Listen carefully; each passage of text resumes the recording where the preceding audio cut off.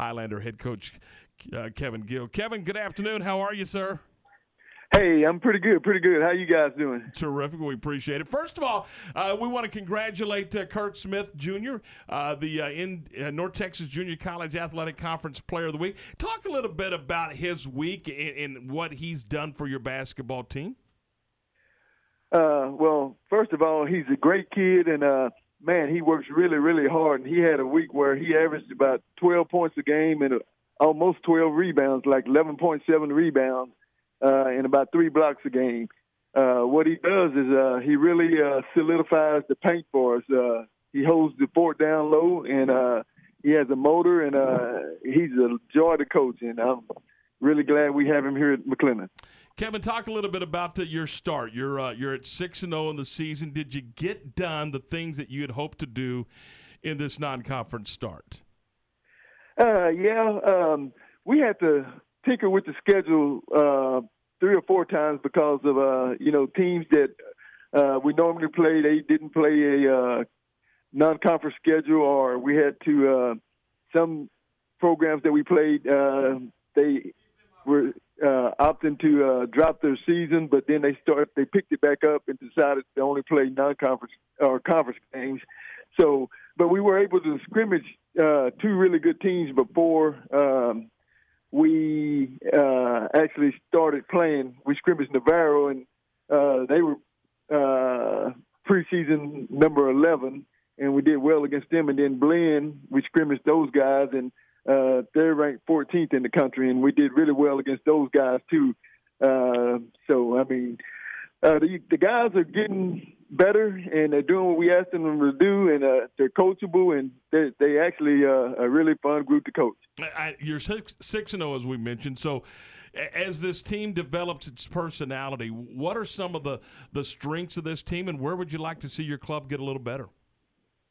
Some of the strengths, our guys, we have depth, and that's what really makes it fun, because now guys have to compete every day for playing time. Our depth, and I think the ability to play big or small.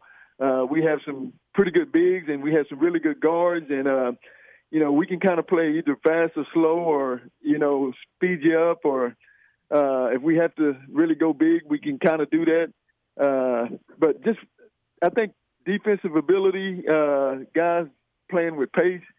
That's some of our strengths, and I think we got to get better rebounding the basketball and making sure that we're following the assignments and doing things to a T. And once we do that, this group could be really, really fun to watch. I mean, even though we're averaging pretty high number on the scoreboard, we're not shooting the ball particularly well. And once those shots start falling, then, man, it's going to be fun. All right, you open up conference this afternoon. In fact, in about 35 or 40 minutes, so we're about to let you go.